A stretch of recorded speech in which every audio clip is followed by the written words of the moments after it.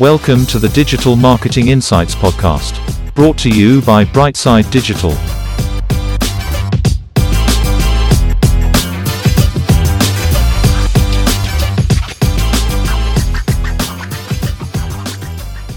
Hi everyone, welcome to the show. I'm delighted to say I have Jamie here, the owner of Red Pick Media.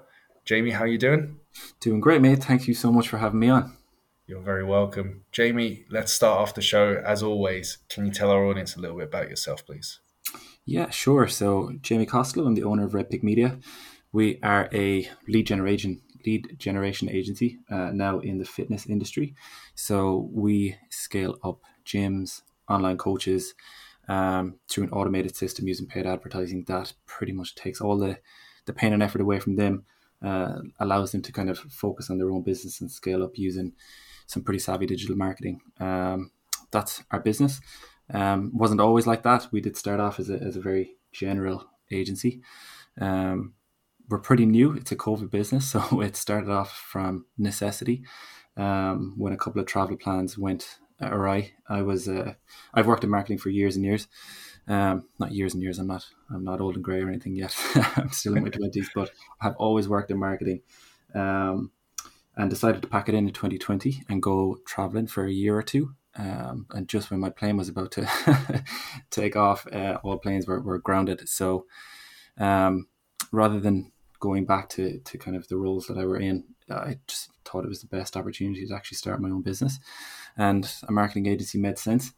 And I'm sure kind of, as you know, or as your listeners know, when you start off and you're on your own and you're a glorified freelancer, you're all things to all people. You'll take any work that comes your way, and it works for a little while until you can't scale a system like that. And that's what we did at the start. We had, 6 or 7 different services, from SEO to paid ads to organic social to videography, photography, graphic design, web design. We were just doing way too many things for way too many different industries, way too many different types of clients. And it just came to a point where, it made sense to actually scale back, start saying no to some things, and just start to get really, really good at one thing. And that was, for us, paid advertising into funnel building, into scaling fitness businesses. So that's what we ended up doing. And that's how we've actually scaled pretty nicely over the last year and a half in that area. Myself, I'm 28-year-old. I'm from Galway. I've studied in UIG. I've studied in New York for a brief stint. And like I said, always worked in marketing. So relatively new to growing my own business, but thankfully all is going well. So, Jamie, what would you see is your main strength at the moment in digital?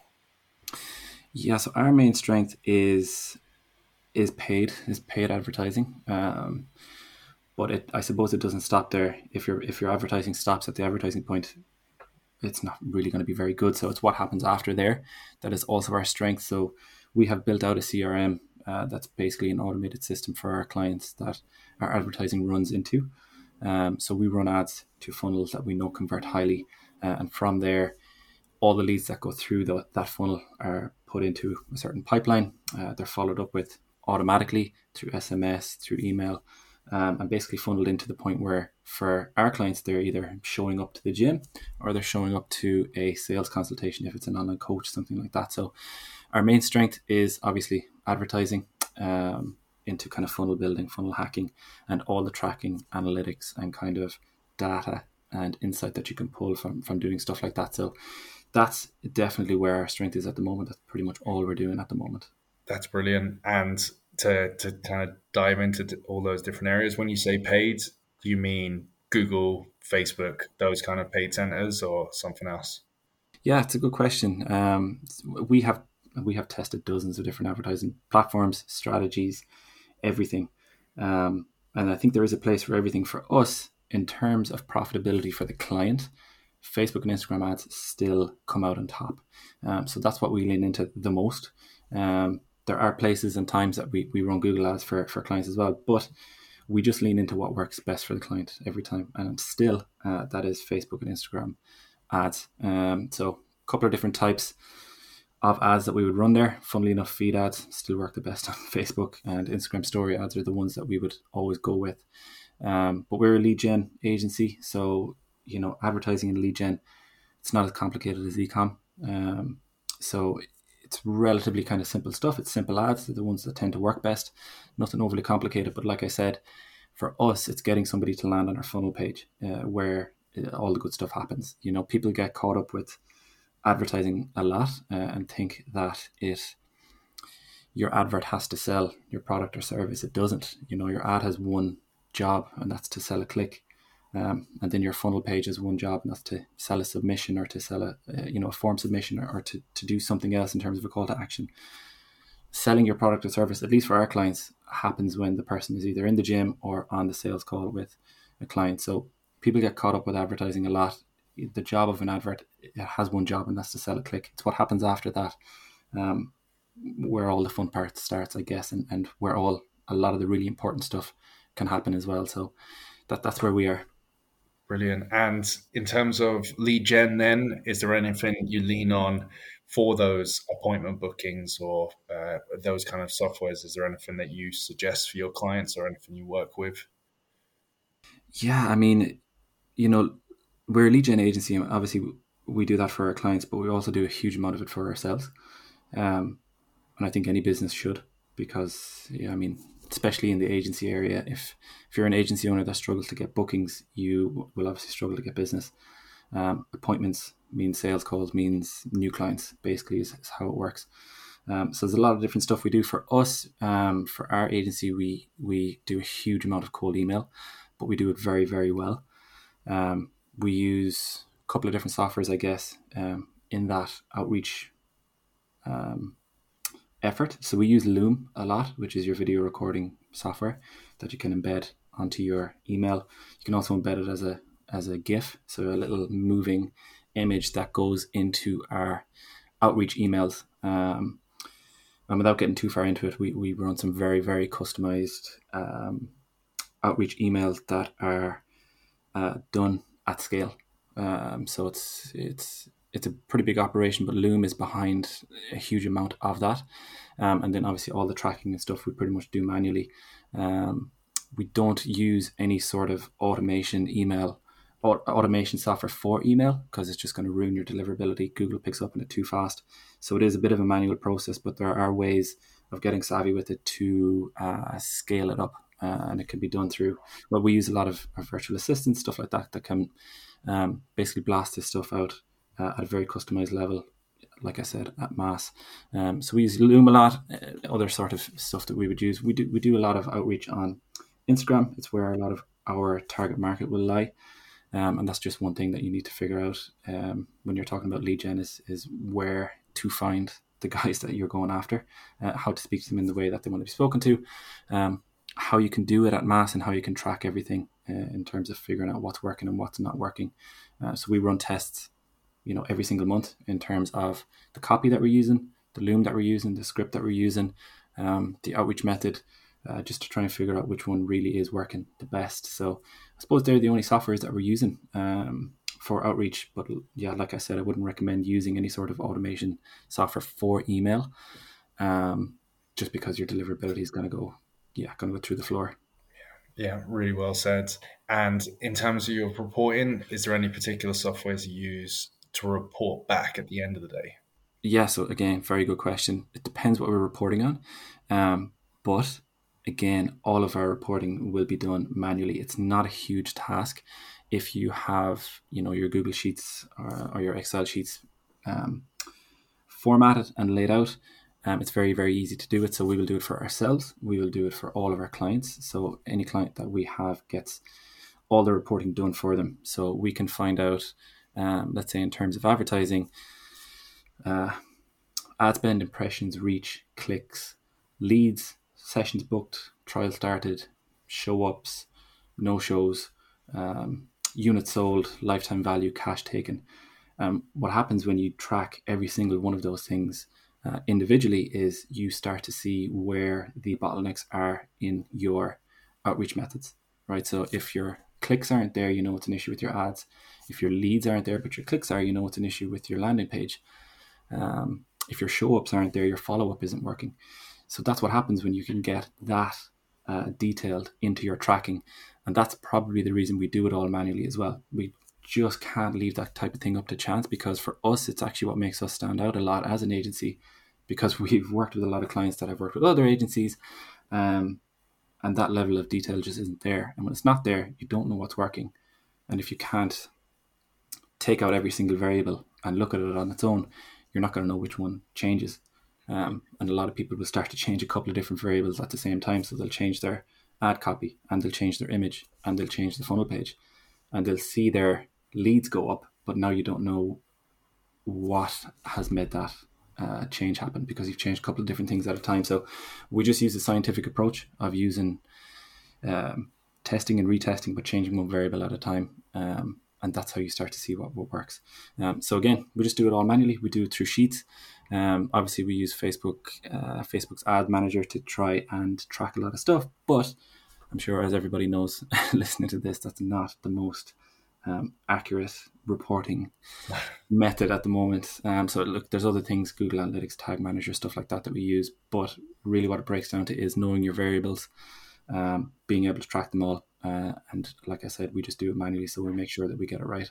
Really well said. And the way you kind of broke that down between clicks, leads, follow up, it's all straightforward stuff. And you're right, it's amazing how many businesses overlook these kind of factors and like you say, change up everything.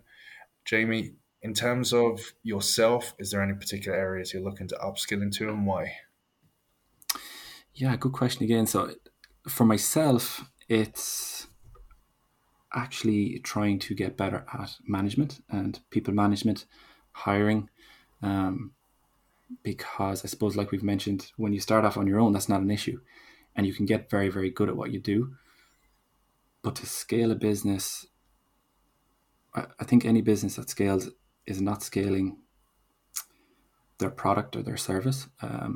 Any business that tries to scale has to become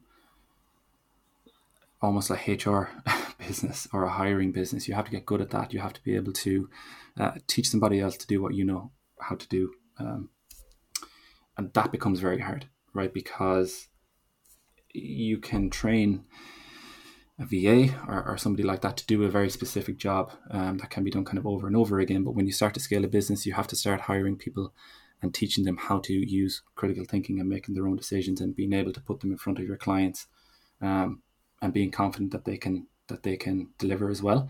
So for myself, growing a business, it's trying to upskill in that area of management, hiring, and understanding, communication between people. And I think, it's a tough one. I think it's a hard one to learn without actually doing it. It's like learning to swim by reading a book. I think you actually just have to start getting out there, hiring people, maybe making mistakes and failing fast, and moving on to the next test. But for me, for our business at the moment, that's kind of where I think we need to get better at. Otherwise, it's hard to scale. Unless you can put the right people in the right places, you're going to be trading your own time for money, time and time again. And if you continue to do that, there's no scale there. You'll just have a job, not a business. So for me, that's one area that I'm really trying to figure out, really trying to get a little bit better at. Because like I said, to scale a business, I think that's one of the most important parts. That's it. And I think a lot of us that have been in the industry quite a while, we're built on a lot of our failures and overspend here, or a mistake here, or a copy mistake here. And even though when you're training new members of staff and you're trying to teach them your mistakes, there has to be an area for them to make their own mistakes and embrace failure and work with it as much as you can help. I suppose you have to earn those stripes, don't you? Like 100%. Yeah, I mean, you're absolutely spot on with that. I think an area when I talk again about, let's say, hiring and training, is training somebody's mindset to accept the failure, right? Because I see failure as a very, very good thing. We do a lot of outreach, like I said. If somebody gets back to me and says, stop emailing me, leave us alone, somebody that is emotional about business could really take that to heart. Whereas for me and for us, that's a good sign. That means we don't have to follow up that person anymore, and we can move on to the next one. So it's just learning to accept the failure, I guess, and see it as a good thing. That I think is extremely important. I heard someone say something quite good the other day, that when you find yourself saying something negative, to say 9 positive things about the same thing. Okay, so yeah, it's just learning to actually see failures as a positive. That I think gets very, very important. And if you can train your staff to do the same thing within reason, I think you'll end up with a pretty dynamic staff that can think critically and think laterally and solve problems and kind of move on without the emotional side. Because once you start getting emotions involved, you're on a race to the bottom, essentially. Exactly. And Jamie, looking at the digital industry as a whole, is there anything that really excites you that's coming maybe in the future?